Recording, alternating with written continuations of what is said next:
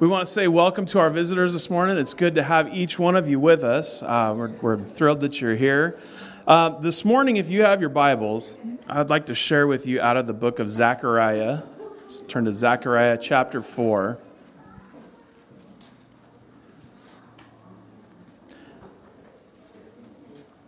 Zechariah chapter 4. We're going to start reading in that first verse this morning. And we have a pretty good chunk of Scripture. We're going to read all the way down through verse 14. Starting in Zechariah 4, chapter 4, verse 1. And the angel that talked with me came again and waked me as a man that is wakened out of his sleep, and said unto me, What seest thou?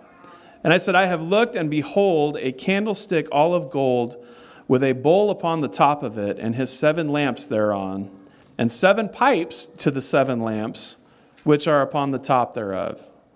And 2 olive trees by it, one on the right side of the bowl, and the other on the left side thereof.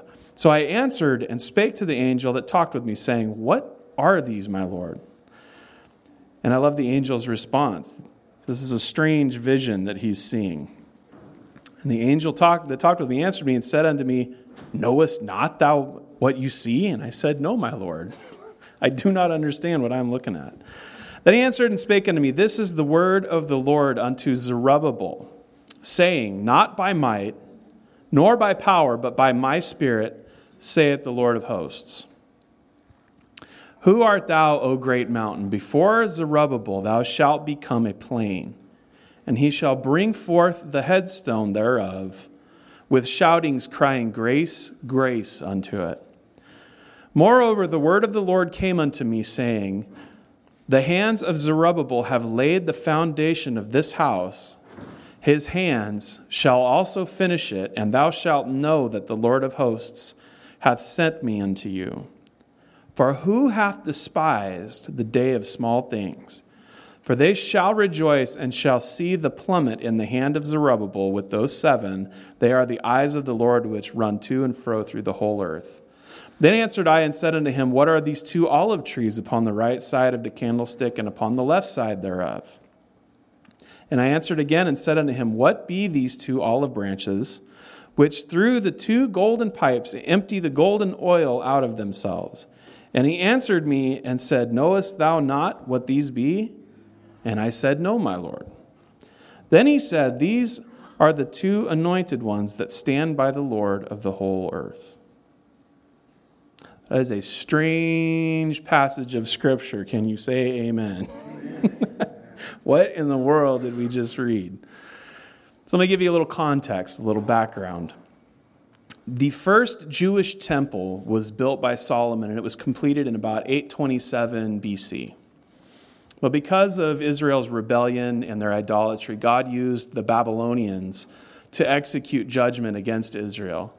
And between 607 and 586 BC, there were multiple Jewish revolts, followed by multiple raids of the Babylonians until 586 BC, when King Nebuchadnezzar really cracked down on Israel.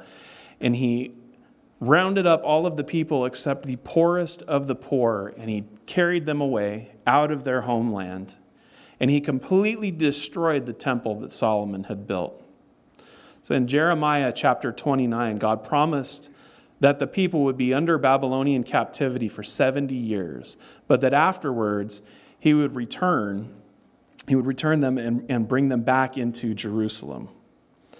So 70 years after the start of this Jewish exile, after King Cyrus of Persia defeated the Babylonian Empire, and so now Israel was enslaved to the Babylonians, and now, because the Persians defeated the Babylonians, now they're under the Persians.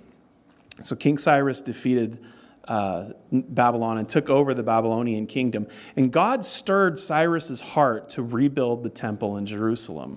And you can find this in Ezra chapter 1. So I highly recommend this morning that you would find some time this week to go and on your own read through the book of Ezra. It's not a very long book, but the first 6-7 chapters correspond with this story this morning out of Zechariah. this particular piece you can find in Ezra chapter 1. God stirred the heart of King Cyrus to rebuild the temple in Jerusalem, even though that's not where he was. He was a Persian king, and he wasn't based in Jerusalem. But God put it on his heart to rebuild the temple. Zerubbabel was in the first wave of Jews that returned from Babylonian exile back into Jerusalem under King Cyrus's decree. And in Ezra, I believe it's chapter 2, there's a whole list of individuals and families and groups that all were part of that return to Jerusalem. So Zerubbabel was in that first wave of Jews that returned from exile. He was a governor of Judah and the grandson of King Jeconiah, who was dethroned by the Babylonian king back in 607 BC. So he's of royalty, if you will. Zerubbabel returned to Jerusalem along with Jeshua, who was the high priest, and these two were in charge of rebuilding the temple. So we'll fast forward a couple of years, and the temple foundation had been laid, but the work had been stalled. And you can find this in Ezra chapter 4. Those that were living in and around Judah, near Jerusalem, they were trying to discourage and frighten the Jews to keep them from rebuilding the temple. And these people were primarily Samaritan aristocrats that didn't want the Jews back. They felt their economy was threatened by this return of all of these Jewish people. So they had in multiple ways, they tried to discourage this rebuilding. And finally, they sent a letter to the king explaining that if the construction was allowed to continue and they were allowed to continue rebuilding the temple, that the Jews would refuse, they would be empowered by this, and they would refuse to pay their taxes to the king. And he would have yet another rebellion by the Jews on his hands, as the Jews had been rebellious to previous rulers. And so King Artaxerxes received this letter, and he did his homework and saw that, they indeed have been rebellious in the past to all of these other rulers that have ruled over them, and they have refused to pay taxes. And so he stopped all the work. He said they're not to continue until I say otherwise. And for 15 years, he didn't do a thing about it. So the foundation was laid.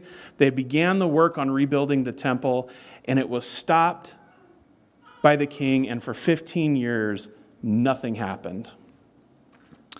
So fast forward to Zechariah chapter 4. There's an incomplete foundation and a pile of rubble that is the remains of the first temple. Now, the interior dimensions of Solomon's temple, this is just a footnote for you. The interior, this is a huge project. The interior of Solomon's temple was roughly 135 feet long and 35 feet wide, and the walls were 50 feet high. This is huge. And the walls were 10 feet thick. Can you imagine the amount of rubble that had been piled up there? Though construction had started on the second temple, on the rebuilding of the temple, it had been stalled due to the bureaucratic red tape, if you will. The people, including Zerubbabel, are disheartened, they're disillusioned, they're discouraged. They had started with great gusto. God was doing something in their midst. God was charging them with rebuilding the temple. They were on a mission, but something happened that derailed them and stopped progress. Have you ever felt like that? Am I talking to anybody this morning?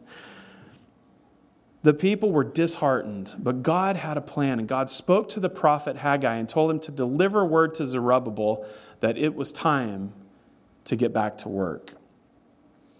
God stirred up Zerubbabel, and he stirred up Jeshua, the high priest, and all the people, and it didn't matter, red tape or not, they began again to work on the temple.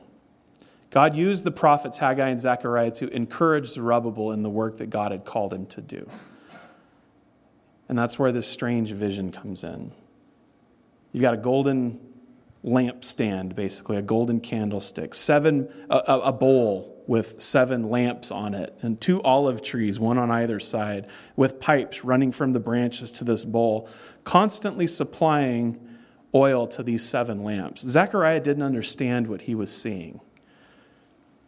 And the angel asked what this all meant, and he didn't understand.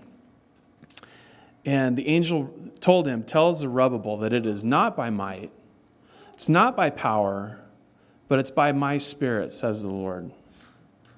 That's such a powerful verse because so often we try and do things in our own might, in our own strength, in our own wisdom, in our own resources. But the fact is, when you get stalled by whatever, we need to stop and we need to take inventory and take stock of our lives and realize that it is not by our strength that we accomplish what God's called us to accomplish. It's by His power. One of the commentaries that I had read when I was studying this, really, I like the way that they laid this out. So the might here, not by might, the might here was referring to the collective strength of the people. The might of the group of people put together, working together, wasn't the might that was going to accomplish it. It wasn't the power that was going to accomplish it. The power of Zerubbabel. Yeah, he was of a royal bloodline. Yes, he was entitled to a position of power through his family within the kingdom of the Jews within Israel, but it wasn't the power of Zerubbabel that was going to accomplish anything. It wasn't by might, the collective strength of the people. It wasn't by power, the individual strength of any one person, but it was by the Spirit of the Lord. What God was saying is a big group of you aren't going to do it. And one of you is not going to do it, but the I Am is going to do it. And this is a really important takeaway for us. So often we try and do things in our own strength. But when God calls us to the work, one of the biggest mistakes that we can do is to allow ourselves to get in the way of what He's trying to accomplish.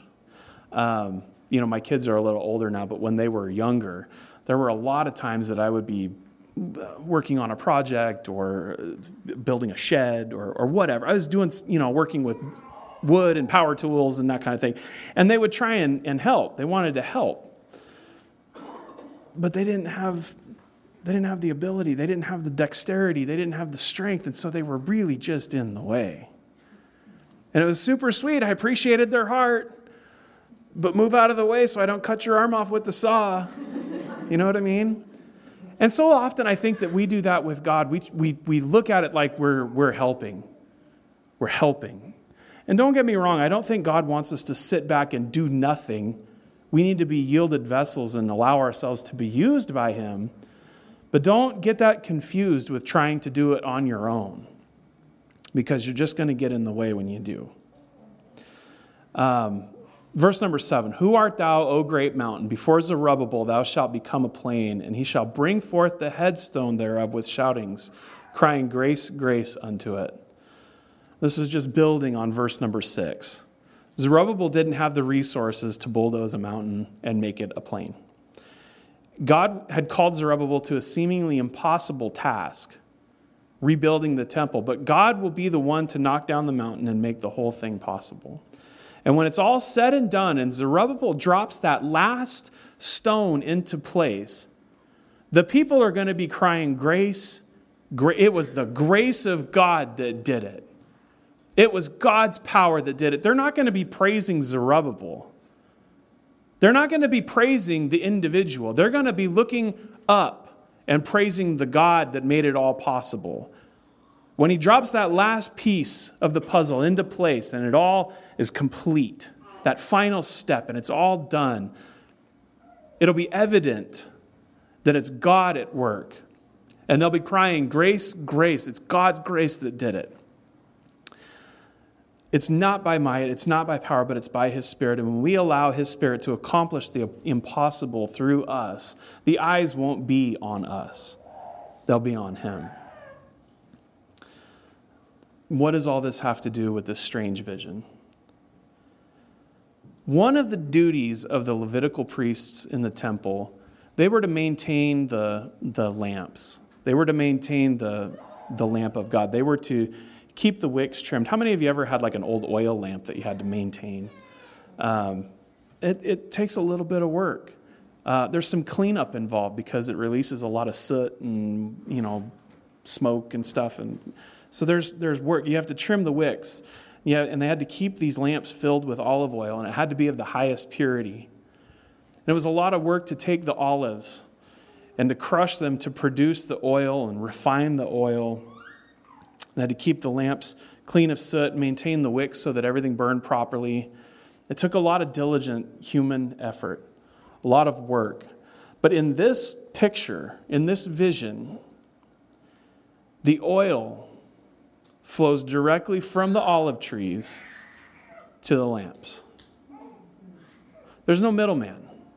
There's no human effort involved. There was nobody in between the tree and the lamp crushing the olives and producing the oil and working to refine the oil. It was a constant flow directly from the source. This is a prophetic vision that have multiple applications. In the case of Zechariah's day, God was reiterating verses 6 and 7. It's not by might, not by power, but by my Spirit, says the Lord. It's a reiteration of that. It's not by anybody's efforts. It's going to flow directly from God. It's God's power directly at work. The temple was going to be finished, and it wasn't going to be by human effort or ability. It was going to flow effortlessly and naturally from God's Spirit. Oil in the Bible is almost always a picture of the anointing of God. And he was telling Zechariah that the construction of the temple was going to be accomplished by God's anointing and Spirit and not by human power or human ingenuity. God used the hands of Zerubbabel, Joshua, and the people to do it, but it was God that stopped those that were opposing the temple construction. It was God who had stirred Cyrus's heart to write a decree that in the very beginning to rebuild the temple. It was God that caused King Darius to look in the archives and to find the decree that Cyrus had written. And it was God that stirred Darius's heart to support the work and not only move the obstacles, but actually contribute the necessary supplies. And you can, again, go back and study the book of Ezra. In chapters 5 and 6, you'll find that the new king, King Darius, was so moved by God that he didn't only release them to go and give them the blessing and the okay to get back to work on the temple. He provided them with supplies, with finances, with resources in order to get back to work and to complete the task. It's not by our might. It's not by our power. It's not by our abilities or resources. It's through God alone that we can accomplish the things that he's called us to do. And these two olive trees are also a messianic prophetic picture. What man had to do manually in the Old Testament through the sacrifices of bulls and goats, God was going to do spiritually and permanently through his son Jesus. See, in the Old Testament picture, there was a priest that had to slaughter a sacrifice. And there was a whole protocol that they would have to follow. And that would roll back the sins of man for a year. And then they would have to do it all over again. So the sins weren't done away with. They were just covered over. There was a middleman in between that tree, that olive tree, and that lamp. There was somebody in between doing the work. But what the picture here is saying is, I'm taking that out of the way. That forgiveness is going to flow directly from the heart of God to the heart of man. There's not going to be any in between anymore.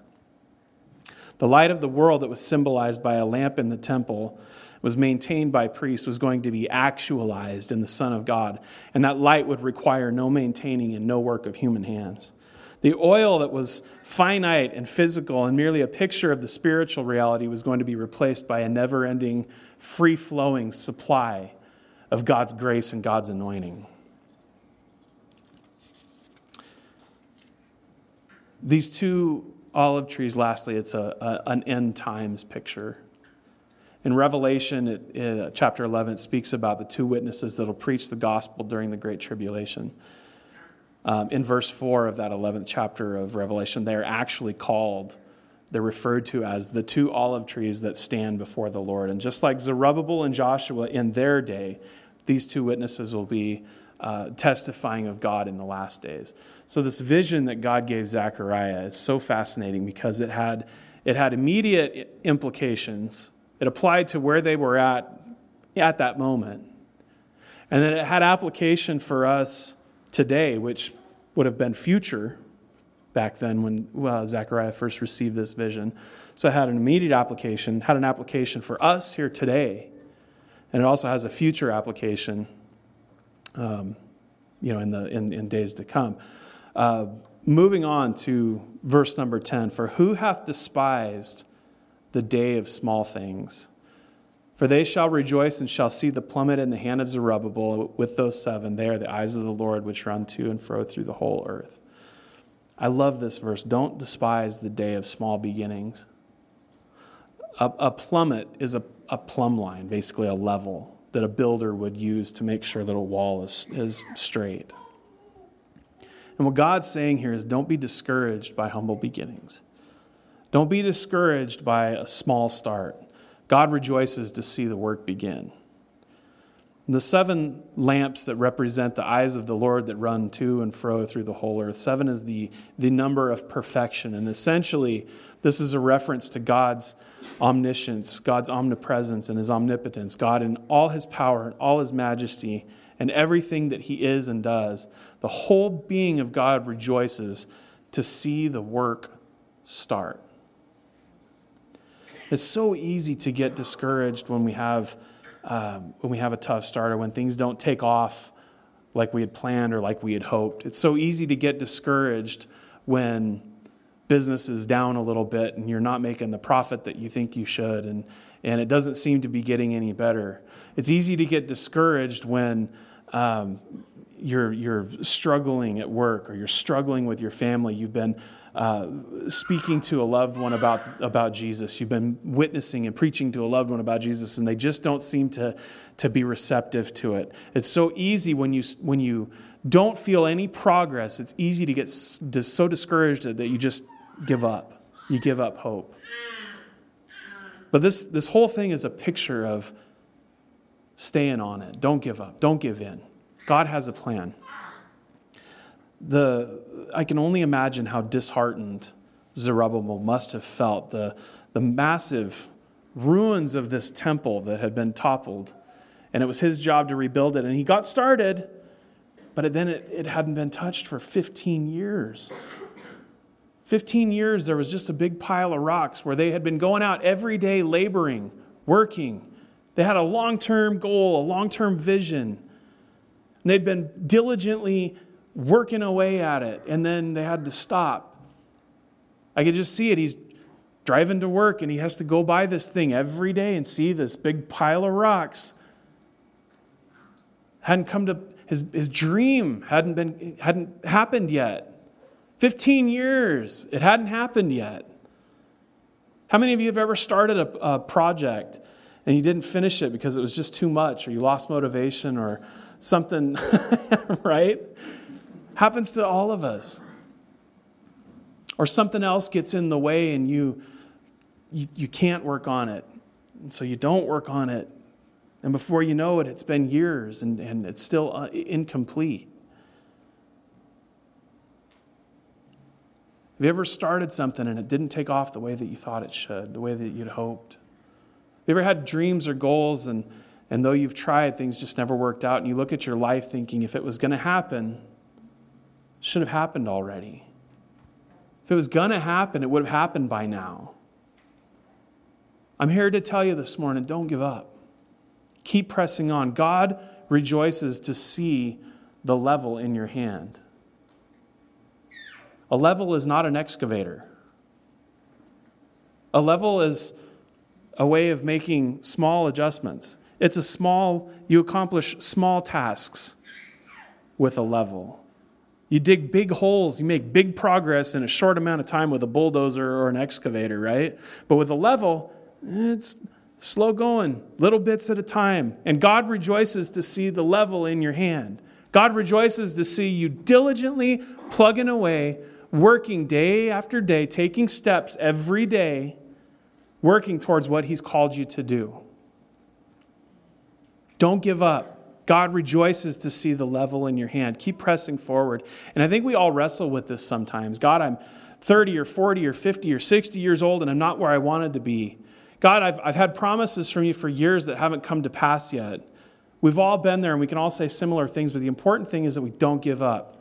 Keep working. Don't put the tools down. You bring joy and pleasure to God by being steadfast and going about the work that he's called you to, regardless of how big or how small it is, and regardless of how far away from the goal you may think you are. One day, when it's all said and done, and that last stone of your dreams is dropped into place, people can look at your accomplishments. They'll look at your life. They'll look at what you've done, and they will cry, grace, grace. Everything they did was by God's grace. Don't despise the day of small beginnings, because even though it may be a small start, it won't stay small forever. An oak tree starts out as a small acorn, but it can grow to 70, 80 feet, taller than a 6-story building. I work for HP. HP started in a garage. Earlier this year, I was traveling for work, and I was actually able to visit our headquarters, and I was there in this little tiny, and they say it's a garage. It wasn't a garage, it was a shed. My shed at home is bigger than where HP started, and HP is a multi-billion-dollar company now. Google, Apple, Amazon, Microsoft, and Disney all started in garages. We talked a little bit about this last week. Our church, we just celebrated our 8-year anniversary. And I remember as if it was yesterday when everybody was showing up at my wife and I's house. And we had 70-something people crammed into our little house with, camp chairs. And we had got together with a few crock pots full of chili. And that's how this church started. And I'm going to tell on myself a little bit. This message is not a new message. I didn't write this message. I updated it a little bit and studied it, of course, but I didn't write this week. This message is something that I preached about 5 years ago. And at the time, we were meeting in a school cafeteria. And in a few short years, look at what God has done. We started in a little house. And it was, as Mom said last week, it was a hospital. Our church was a place where people with broken hearts, people that had been wounded by churches that were supposed to love and support them, they had been wounded, they'd been cut. And we were a hospital where people could come and get healing. And over the years, we've moved from that little house to a school cafeteria where we were hauling equipment and chairs and everything else in and out every week, setting it all up. And now we're here. And instead of being a hospital, I feel like our mission as a church has shifted. Sure, we still speak to and minister to those that are brokenhearted, but God's allowed us to do some other things, to be a light in our community, to be giving to others, to support others in need. I get emails from the Gem County Ministerial Association, and we, the pastors within our community, share when there's a need within the community. We share that and we collaborate and see what we, as not a church, but the church, can do to help. And I so love seeing our community's churches come together to support those that are homeless, to support those that have suffered loss in their families and loss in their homes, to support those that are desperately needing something, food. We helped a few years ago. There was a family, it was the dead of winter, and their heater went out, and they had no heat. And our church was a part of helping them. We banded together with other believers within our community, and we put in a brand new HVAC system for this family. That's something that this church was able to be a part of. In just a few short years, God has taken our small start And He's allowed us to grow and to be something that benefits and blesses the community in which we live and serve. I'm amazed and astounded. I look around today and I can't help but say, grace, grace. It's God's grace that has brought us to where we are today. And the level is still in our hands. We're not done. God has so much more for this body and this community of believers to accomplish. Don't despise the day of small beginnings. Little is much when the Lord is in it. I'm going to ask the band to go ahead and come back up. Little is much when God is in it.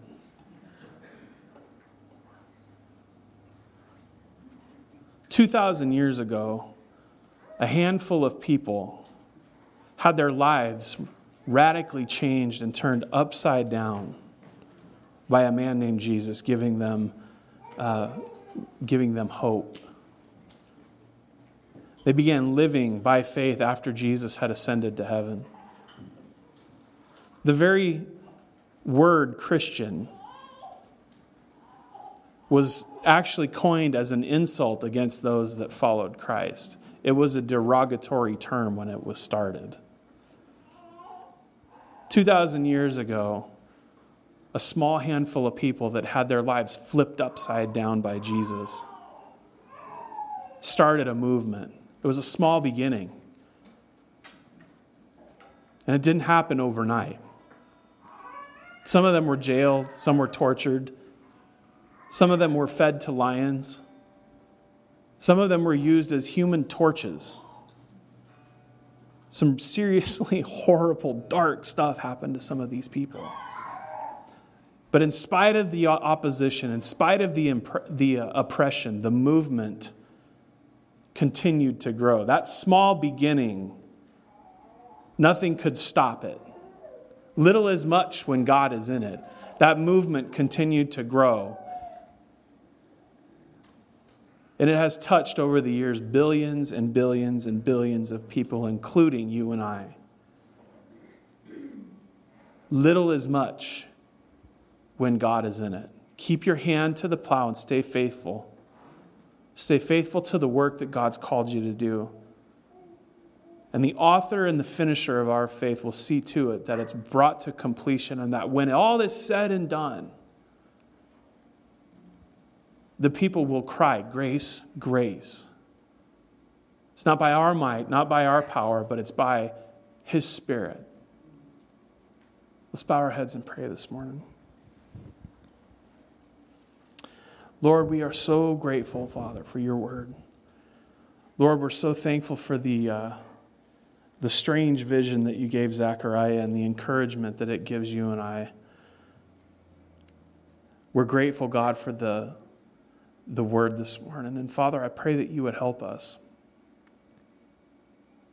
Help us to remain steadfast. Help us to not be sidetracked. Help us to not get discouraged when things don't work in our timetable, when things don't work out the way we think they should. Father, when progress is stalled, help us keep our hand to the plow. Help us to just continue trusting and continue walking, to keep the level in our hand. Help us to continue working, putting one foot in front of the other. Help us not to despise small beginnings, God. Help us to look through the appearance and to see that little is much when God's in it. We thank you for it, Lord.